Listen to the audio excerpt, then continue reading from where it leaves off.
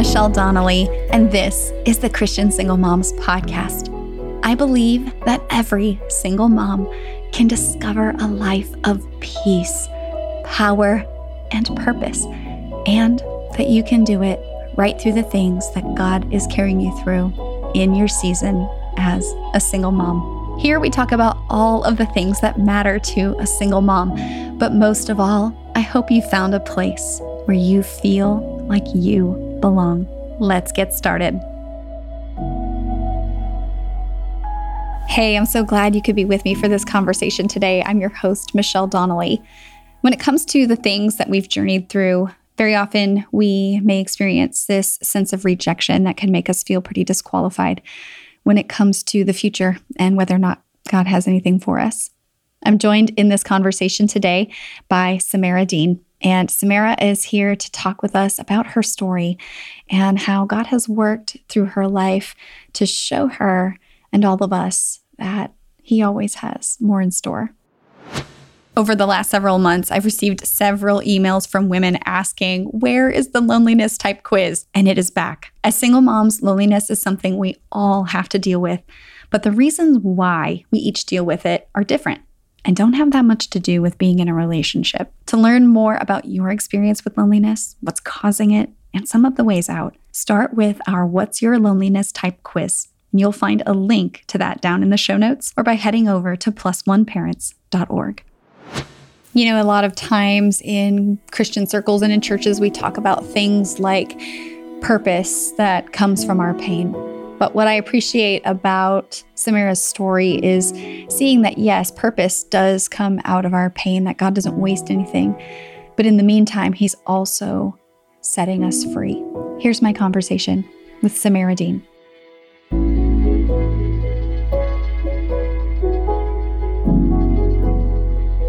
Samira, I'm so excited to have you with me today. Welcome to the podcast. Oh, thank you, Michelle. I appreciate you for having me. Actually, not only do I appreciate, but I'm honored that you would even select me to be a part of your platform for a time such as this. Well, and for a time such as this, you have such a beautiful testimony. And so I'm just excited to have you here to talk with us about your journey and your story, and just to share what God has been teaching you through it all. So I wanted to know, though, if you would start us off, kind of early in your story. You had experienced some pretty devastating losses really young.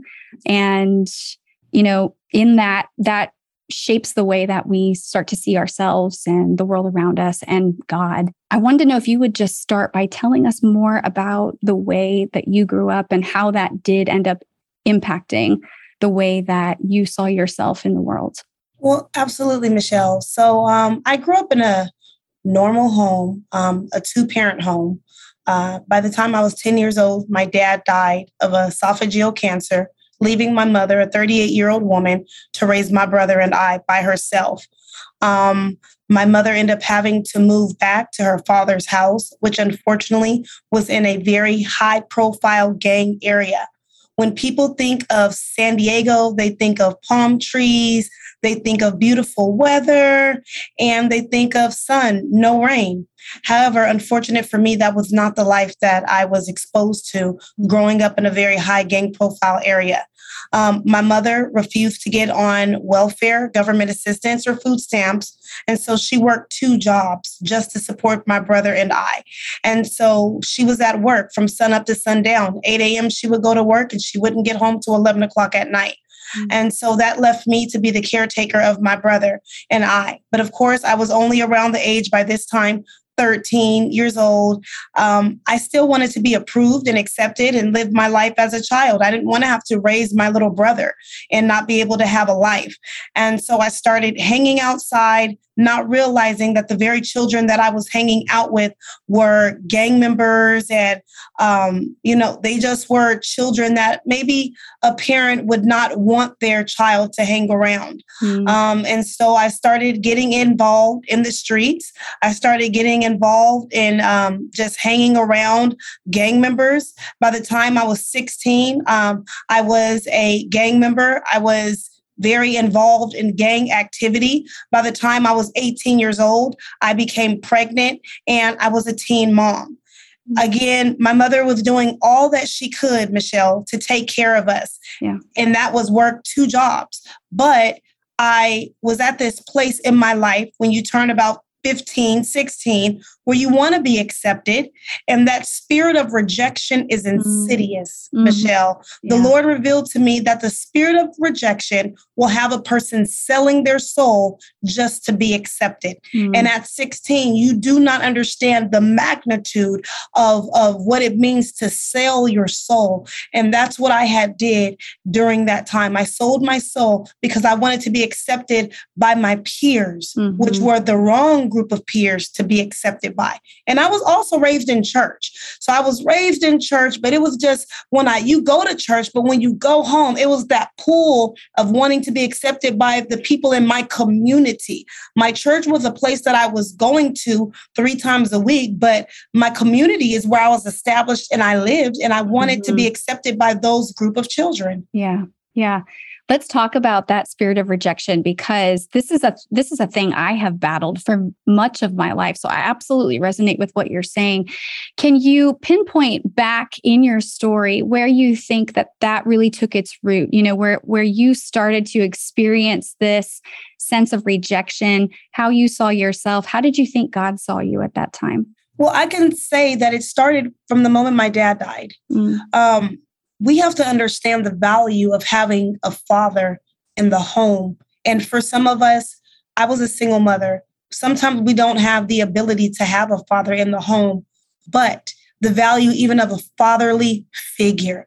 So after my dad died, I didn't have a fatherly figure. I had my mother, but again, my mother was working 2 jobs. I didn't have that male figure to affirm me and to tell me, good things, or to tell me things about my identity, that I'm beautiful inside and out, that I am intelligent, that I don't need to be validated by society to feel accepted. And I did not have that. And so I went to people that also did not understand their identity to validate my identity. And it was more like the blind leading the blind, Michelle. And even though you were growing up in church, what was the disconnect for you in your relationship with God, or how you understood God? I actually I did not know what it was to have a relationship. And I think too many times when we go to church, we take our children to church, we give our children our relationship with God versus helping our child to cultivate their own relationship with God. We take our children to church. And I was guilty of this, in the beginning, taking my daughter to church, putting her in the choir, taking her to Sunday school. But those are just activities. That's not what it takes to build a true relationship with God. And so during that time, I actually didn't know what it was like to have a relationship with God. I just knew the religious aspect of it. I'm going to church, I'm going to Sunday school, I'm singing in the choir, and this is it. So at this point, you're thinking, I'm doing it. I'm going to church, I'm doing it. This is how you do the God part of your life. And so I'm doing this part, but feeling this pull that, my acceptance though is coming from my community, the people around me, and moving more in that direction. Would you talk about then how this also influenced the relationships that you were having with peers, but who were men, young men? Well, to be honest with you, when I was going to church, it really, again, wasn't that relationship. I didn't think it was the God thing to do. I thought this was the mom thing to do. I was only going to church because that's what my mother wanted me to do. At the end of the day, if I had my own choice and I was allowed to make my own decision, I wouldn't have went to church. I didn't feel like I belonged at church. There was not a sense of belonging. Now, fast forward, the way this trickled into my relationships with different men and young men, I felt as if those men looked at me as if I was valuable and they were loving me, but it was a false perception of what love was. I would find myself getting involved in multitudes of relationships with men and young men just to be accepted, just to be liked, just for someone to affirm me. However, it was extremely toxic. And I found myself time and time again, Michelle, getting into verbally abusive and abusive relationships. time and time again because of that spirit of rejection, selling my soul just to be loved and accepted.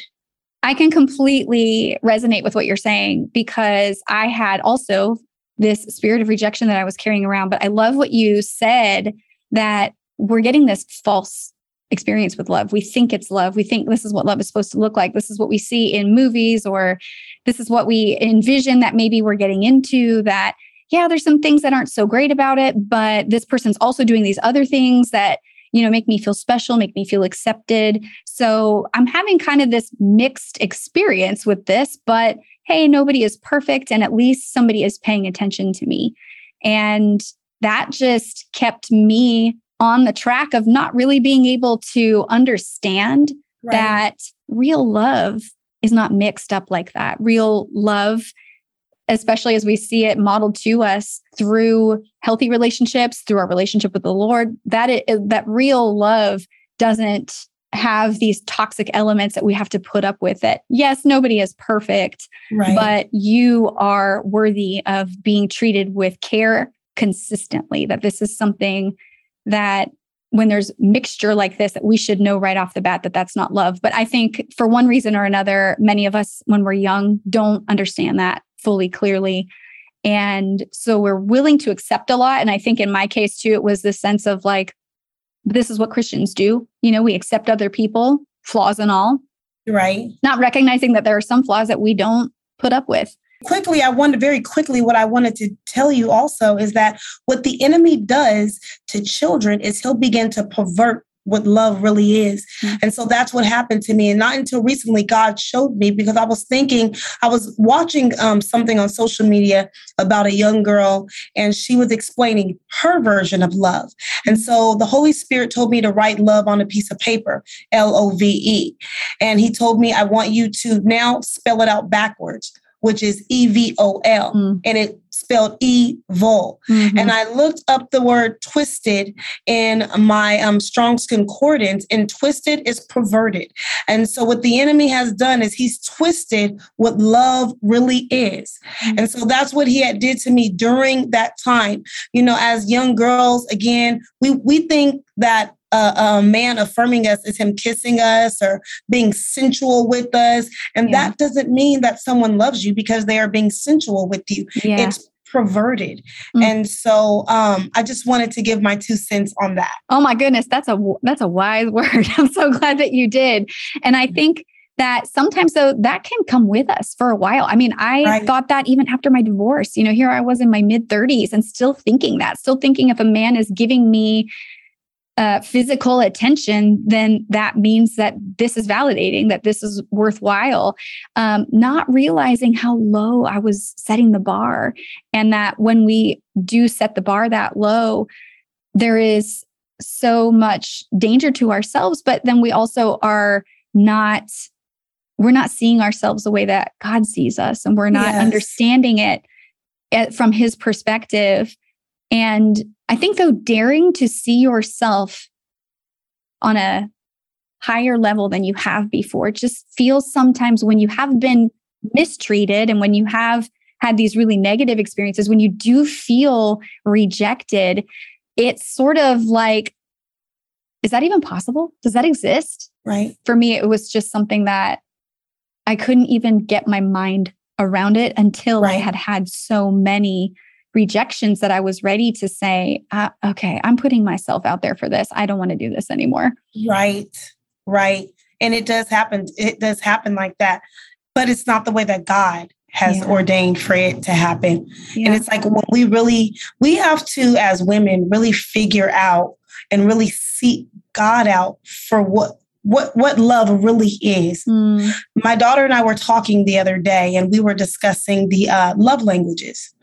But the love languages, it's not what God calls love. Love languages really are so carnal, but that's not godly love. Mm. So if someone is not doing something for me or gifting me with things, then the way society will make it feel as if, or it'll have me view, that person doesn't love me. Mm-hmm. But when we equal it up and we line it up with what God says is love, then we will understand and we will be able to recognize really what agape love is. Everything we do in life has to be predicated upon what the word of God says. If it does not align up with the word of God, it is a lie, because God's word is the truth. Yeah. Samira, how was it through your journey that God brought you into this place of having relationship, though, of going from a situation where you were in a gang and became a teen mom? Talk to us about how this story continued to progress. Well, I had to bump my head so many times. And I thank God for allowing me to bump my head. I thank God for allowing me to go through the fire, because me going through the fire was burning off those impurities. When gold is tested, what happens, Michelle, the process is that it will go through fire so that the impurities can be burned off. And when the impurities are burned off, the gold will come out in its purest form. I had to go through those things to get to the place where I'm at right now, when I understand this one thing, and that is when God is all that you have, God is all that you need. Too many times, we as believers, and even as humanity, we want to go against we don't want to go through the process. We don't want to be hurt. We don't want to be rejected. But in order for us to get to the promised land, we have to make sure that we are able to get through the wilderness season. We cannot get to the promised land and not go through the wilderness. What type of father would God be if he just put us in the land of milk and honey without testing us to see if we were ready to receive everything that came with the milk and honey? Mm-hmm. That's so good. I love that you brought that word, the wilderness, into this, because over the last few years, I've kind of thought about, if you are in an instance where God is pulling you out of something and he's rescuing you, whether it's your sin or someone else's, there is this period of time where we don't really know if we can trust God. We don't really know who we can trust around us. And so it does feel like we are wandering. And though a lot is made of the Israelites being disobedient and wandering for 40 years, for a journey that should have been 11 days, it was in God's kindness, though, that he allowed that immaturity and those tendencies towards idolatry to all just finally be wrestled to the ground, because they weren't going to be ready for what was going to come next. Because when they were going into the promised land, it wasn't like, oh, here it all is. We're just going to cross the river and it's like there for the taking, right? They had battles that were going to be happening because people were already living there. Right. And so the wilderness, though it is a time where it is very uncertain. There is a lot of fear. Our own wilderness season can feel so isolating, can feel like we can't rely on anyone. It is in that, though, that, as you said, we recognize God is all that we need. And he is preparing us. He's building our capacity. He really does want to give us so much more, so much more in our lives. But when we have this spirit of rejection and when we have this scarcity mindset, we won't even lay a hold of what he has got if we don't have capacity built for it first. And so in that period of time, it's not, and I think it's such a tragedy then when we talk about, you don't have enough faith, or, when people cast others aside for having doubts, because those are the things that lead us to asking the right questions to start to get to know who God is. And you can't trust somebody that you don't know, right? God wants us to ask the hard questions so that we can get to know him and start to lean into him, because what he has ahead for us is beautiful, but there's also some challenge that comes with laying a hold of it. And he wants us to know through the wandering that he's on our side.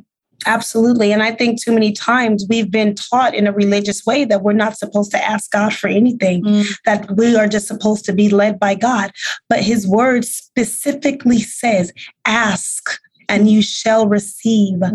Knock and the door shall be open. Seek and you will find. That's why David was a man after God's heart, because David was a man that inquired of the Lord. He asked God questions. And like you said, if we don't go through that wilderness season, we won't have the right questions to ask.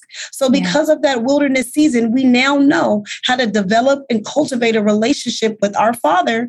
And we're able to ask him, what do you want me to do? Why am I here? And you're able to develop a relationship versus it being something religious and you learning only what your pastor or your mother or your grandmother wants you to know. You now have that relationship between you and your Abba Father. Yeah. Let's talk about that relationship part, because you said when you were younger, you didn't really understand that part. And I know I didn't either. Where was the point in your story where you started to see this connection with God as something that was not only needed, but you also just started maybe feeling compelled towards? When I was 25 years old and I was looking at a 5-year minimum maximum prison sentence. I remember getting incarcerated, going into a cell, and the Lord strategically set this up, Michelle. He put me in a cell with a woman. She had to be at least 50 years old, and she didn't speak any English. And so I'm a person, I love to talk. I'm a people person. I'm like in between extrovert, introvert. And I just knew, okay, I'm going to go in here and I'll have someone I could talk to. No, she didn't understand anything I was saying. And so I remember asking for a Bible. Or it was a Bible laying on the desk. And there was a Bible laying on the desk. And I remember asking for a pen and paper. And I just started reading the word. I just started reading. And I started figuring out who this Jesus was that my mother was enforcing upon me to know. And it was during that time that I encountered Jesus, and he began to show me that he would never leave me and he would never forsake me. And from then on, it was go time, girl. I mean, I was not looking back. The Lord just began to unravel himself and unveil himself in miraculous ways that I didn't expect that. I just expected to read a word, maybe get strength. But, when you start getting deep into your word, the Lord starts talking back to you through his word. And that's what he started doing for me. And I started wanting more. I started becoming addicted and obsessed with Jesus. I started becoming addicted and obsessed with the Holy Ghost. And I started learning. I started understanding. I became, the scripture says, those who hunger and thirst after righteousness shall be filled. That scripture literally became life in front of me. I started hungering for the things of God. I started becoming thirsty, and the Lord was satisfying me. Even in the midst of everything that I was going through, the Lord was satisfying me and resting my soul. So it sounds like he had kind of sequestered you then into the situation where you were not going to be able to socialize with anybody, and you had this opportunity to just be alone with him and start to let him tell you who he was. Yes. Rather than you, as you said before, you're kind of just carrying on your parents or your mother's religion, Right. And now where it starts to become something that is personal. Correct. What were some of the things that you can point to in that period of time that maybe started to switch the dial in your mind a little bit about the way that you were thinking about yourself and your life, and then how that was going to impact your daughter's life? I started feeling loved. And I had never, ever, I didn't feel loved. And I'm getting ready. I'm not going to cry. I promise I'm not going to cry. But for so long, Michelle, after my dad died, I didn't feel loved. I didn't feel loved by my mother. The reason why I had a daughter, I had stated that the reason why I'm going to have a baby at 18, I knew I didn't have a baby by the right person. But I said, I just want someone to love me. And I knew that this little girl was going to love me. But when I was incarcerated, the very thing that I loved so much was taken away from me. I was not able to talk to my daughter. I didn't want her to know that I was incarcerated. So I was stripped of everything. And so God started showing me, daughter, I love you. Daughter, I'm here for you. I mean, I looked up, I started getting favor from the guards. I was getting favor from some of the most hardest inmates that were some of the most feared inmates in that, where was I located? I was located in Las Colinas. And I started getting favor favor that I didn't even know existed before. And the Lord just was showing, I love you. I'm here for you. I will never leave you and I will never forsake you. And it was during that time that he showed me his love. And I had never known love like that before. And it was really that love aspect, that agape love. He showed me, I love you. Yeah. And I think that is the thing about these broken, difficult seasons that we go through, where the things that we were relying on, we can't anymore. Whatever they are, we all have them, and we have them. And then if they get taken away, sometimes we replace it with something else. But this is the God who pursues. He is the God who will do whatever it takes to get you in a quiet space with him. Yes. So that he can show you just how treasured that you are. Yes. I had an experience this week. I went to a prayer time and even woke up that morning not knowing what I was going to pray about, not knowing what I wanted to be prayed over for. And it was about this spirit of rejection. Same thing. It was knowing where this is rooted, but not understanding, like, I've dealt with all this stuff. I've worked past it. I feel like I'm doing pretty good. So why do I still carry this around? Why do I still wonder, what are they thinking? Or those types of things.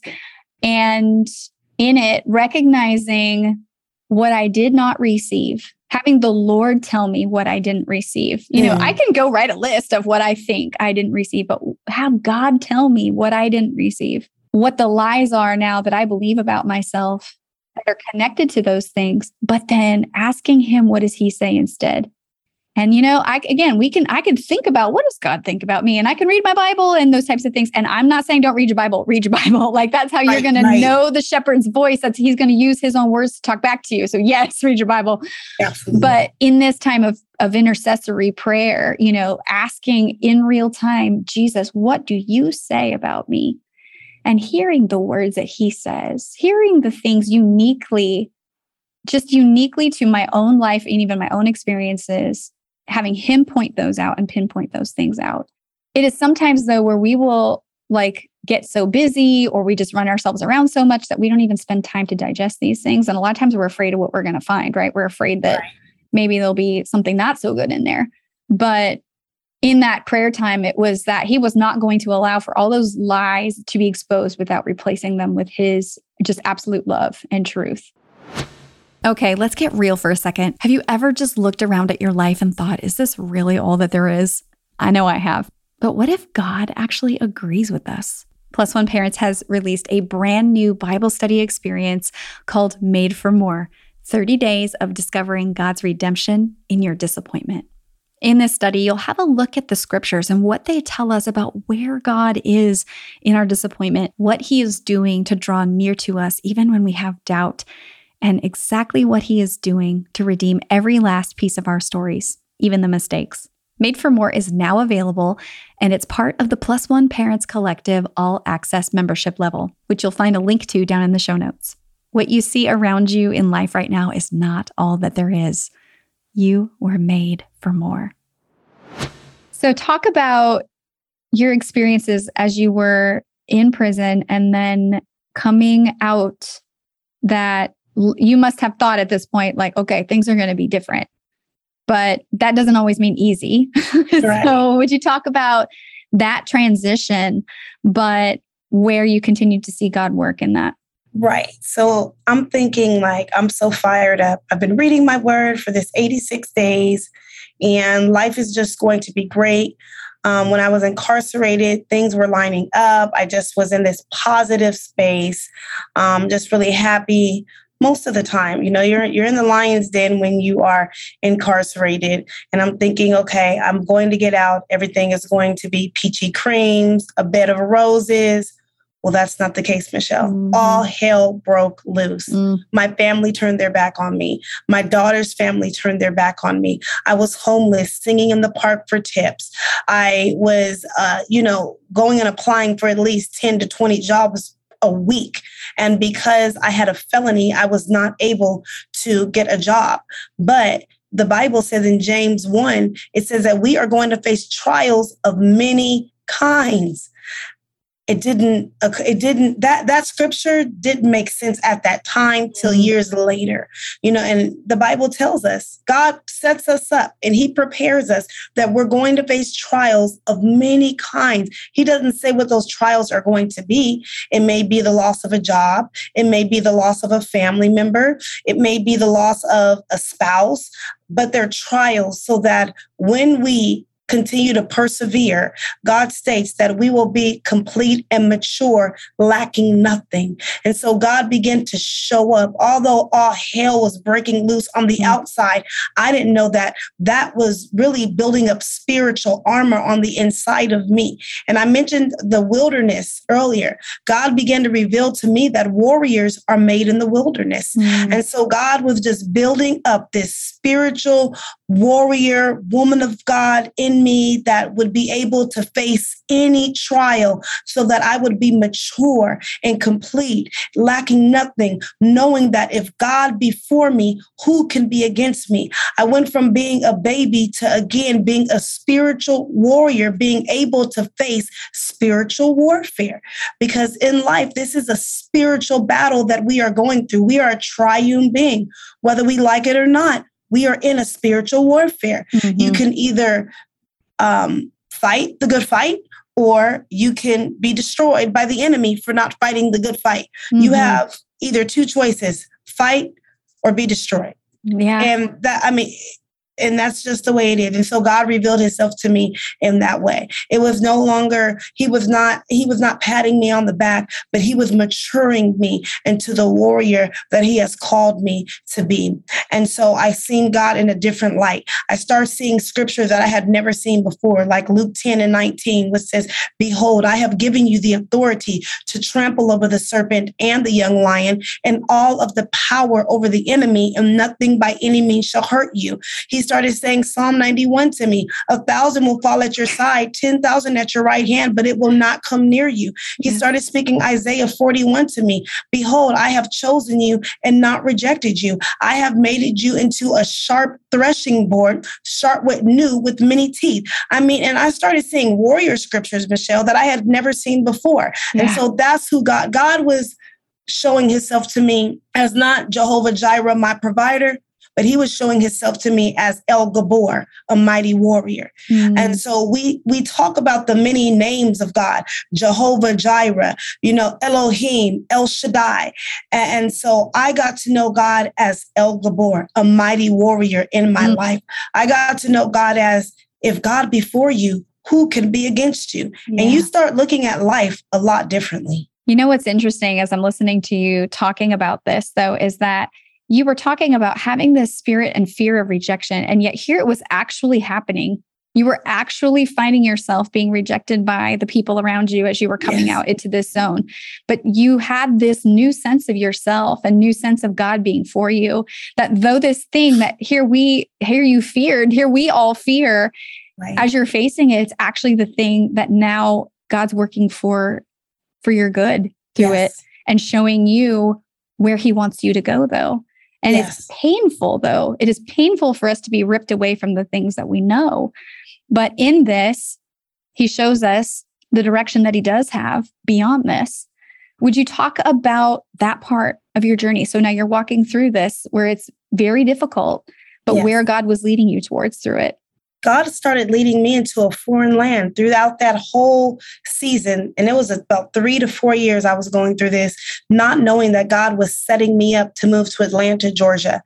And he was getting ready to put me on my Abrahamic experience and the same road that Abraham was on, where God was sending him into a foreign land. He didn't know where he was going, but all he knew was, Lord, I trust you.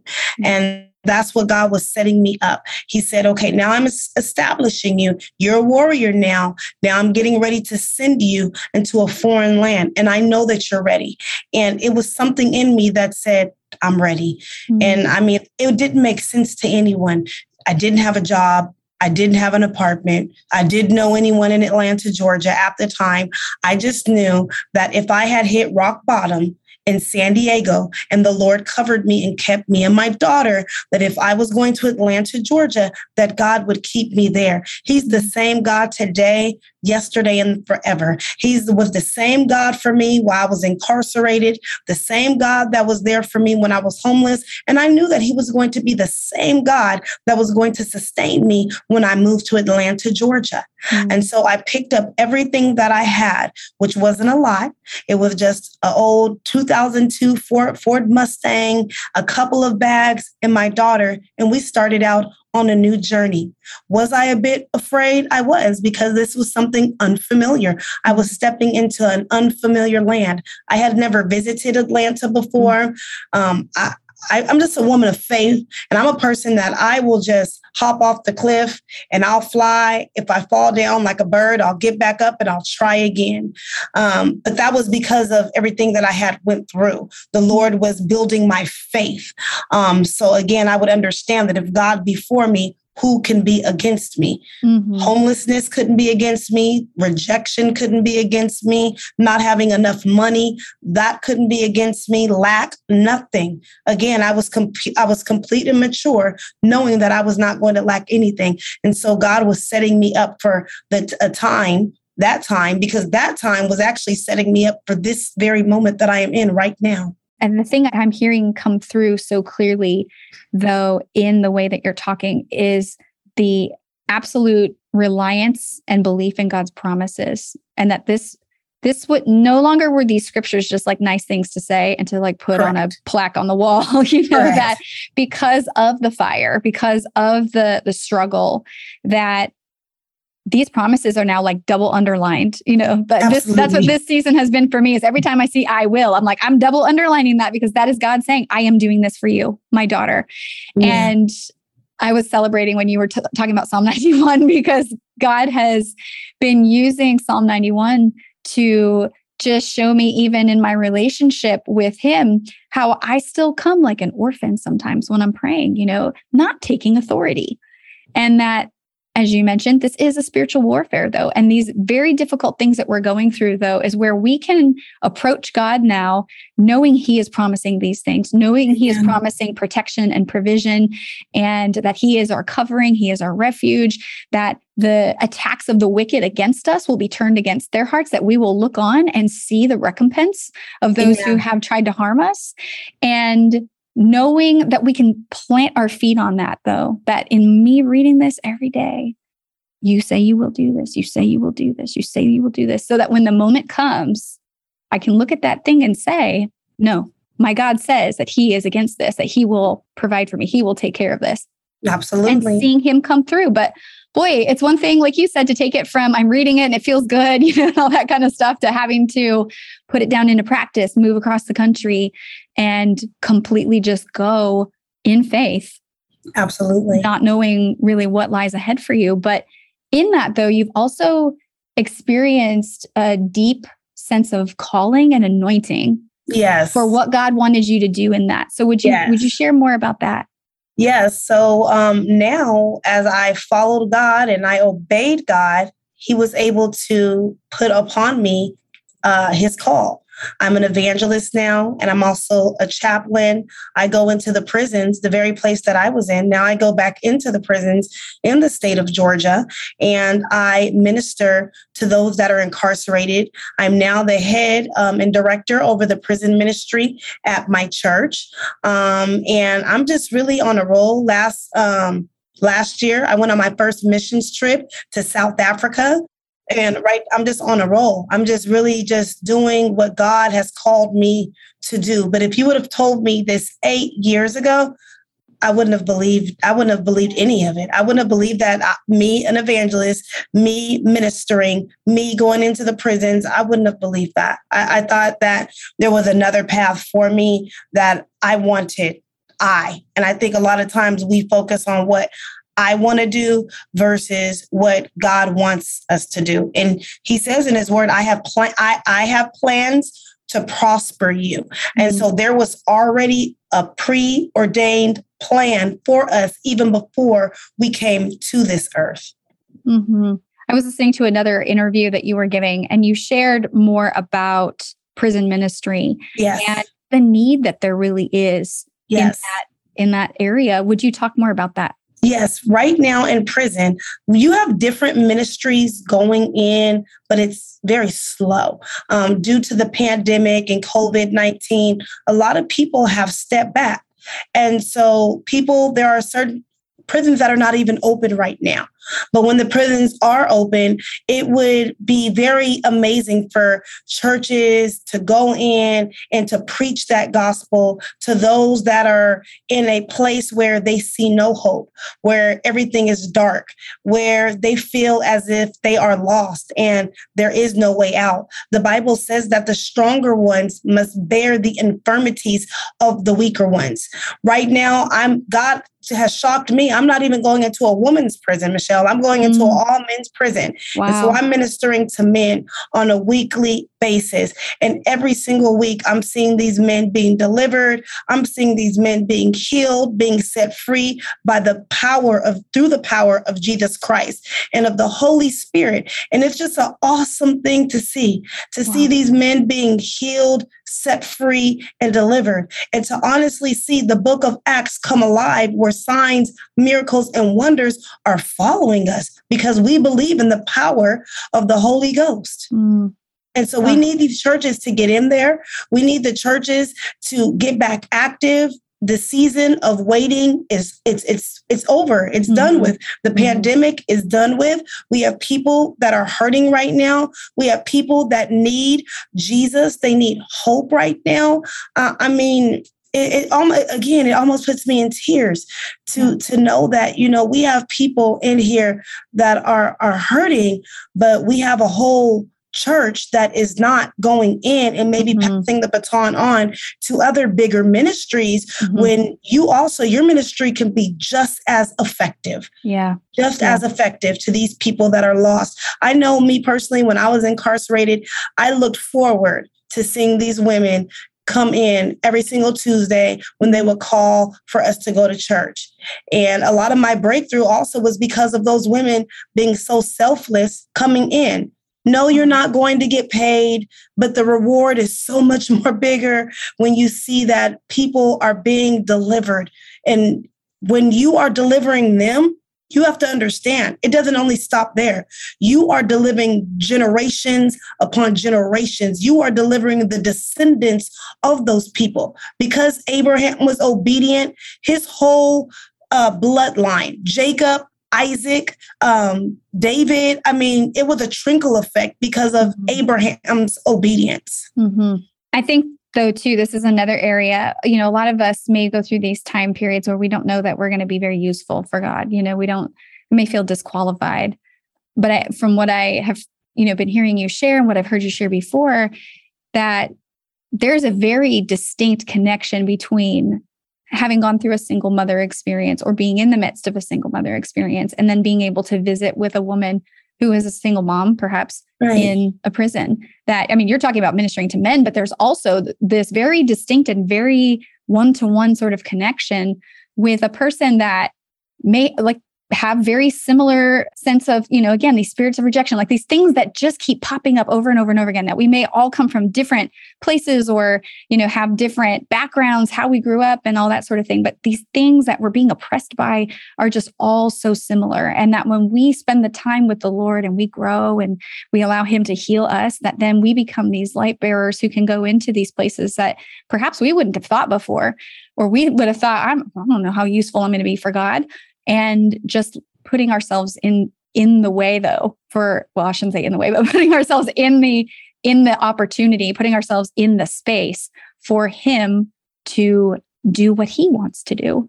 Absolutely. I go into a woman's transitional facility once a month.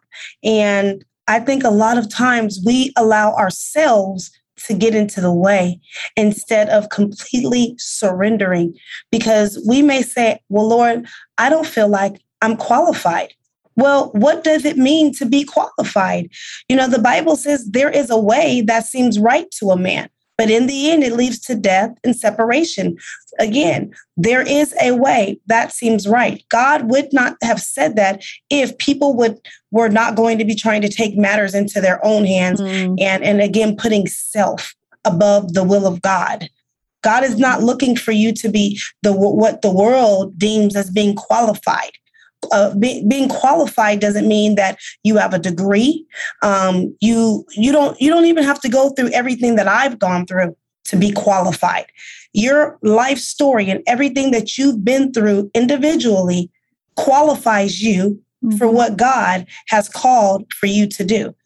There's a reason why we go through everything, because it's only setting us up for what God has planned for us to do. There are some things you might be able to reach. Well, I know you would be able to reach a woman who has been divorced. I would never be able to reach a woman. There are certain things that I would not understand, but you understand because of the things that you've gone through. Yeah. I mean, so we really, like you said, you have to sit down and have that talk with God and ask God, Lord, what do you want me to do? Where do you want me to go? There are so many people that are qualified to be doctors, and they are doctors, but they're not satisfied. They're incomplete because they didn't follow the plan of God for their life. They followed either what their parents wanted them to do or what society said was the right thing to do versus following what their creator and what their Abba Father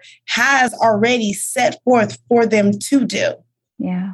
Yeah. And that's fulfillment right there. That is the thriving and flourishing life that is still ours. So as we're talking about, God has so much more for us. Like that is it right there. He sent each of us for a purpose. There's an intended purpose for which we are to fulfill, and that we are, though, fulfilled in the process of that. He is not one-sided. He's not like, I'm taking what you can give me and I'm going to go bless other people with it. Like, he's like, no, I want you to be so empowered and so free that you cannot help but go share it with other people. Absolutely. And when we're dealing with that spirit of rejection, as I stated, it's so insidious and it manifests itself in so many different ways in our life. One being, we end up rejecting the plan of God for our lives. We'll reject others in fear of, there's the word fear, because the spirit of fear, we don't want to be rejected. So we reject everyone else, or we reject God's plan because we don't feel as if we are qualified or we meet the standard of God because of that spirit of rejection. It's an insidious demon. We really need to target it so that we can walk in and step into destiny, so that we can step into purpose and fulfill what God needs for us to do. In the word, it says all of creation is groaning. We are living in a day and an age where the world is waiting for the sons and daughters of God to be revealed. We go to the store every single day. For some of us, I was blessed where I can go to South Africa last year, but the missions field is wherever you live. The missions field is right there in Walmart. The word of God qualifies me. Just me being a believer is what already qualifies me because I have the keys to the kingdom. I have the keys to unlock someone's destiny. And I'll say the thing that I think we may even feel the greatest fear around, the greatest sense of rejection, possible rejection, is very often the thing that we are very specifically called to do. Right. There are so many times where I sit back behind this microphone or I go do something and I'm like, what if I don't know what to say? Like that. But that is that. And I just have to cover it with scripture and remember that the Lord says, I will tell you what to say. And even in our inability to be eloquent, that shows even an authenticity. That shows really who we really are, that we're just human like everybody else. There's plenty of people who are well-spoken out there who are saying horrible things, or who are living these double lives, right? They speak really well, but they're not being guided by the Spirit. And so that's all we need to know is that we're just called to go. And when He's guiding the way, He's going to show us what to do. Especially right now, we're in the last hour. It is go time. When I'm not sure if you're a sports fan, But when you look at a sports game or you're looking at a game, the last hour is when typically the players, they push the hardest. Yeah. And we are in the last hour, and it's time that we push the hardest because it's very dark. I don't know if you see it, but I see it. And the enemy really is working triple time to attack the identity of people so that they do not walk in freedom. Mm-hmm. Sometimes people think that, them having a lot of money, that's the key to success, or their degrees are the key to success. But honestly, one of the keys to success is walking in freedom. If you can walk in freedom, you're really successful. Yeah. That's really successful, to no longer be in bondage and to no longer be bound to the lies of the enemy. That's good. And so many people, like I stated, they need it. They need God right now. They need Christ. Christ is our hope. We really have to rise up. They say in Atlanta for the Falcons, it's time for the people of God to rise up. And wherever God has been calling you to, maybe I tell people, maybe you haven't been called to prison ministry. Mm-hmm. And maybe you haven't been called to assist with those that are homeless. But wherever your passion is, you will find your purpose. Mm-hmm. Maybe you're a great cook. Maybe you are a great chef and God is calling you to, volunteer your time and your services to a nonprofit or to assist your church, your local church, or something of that nature.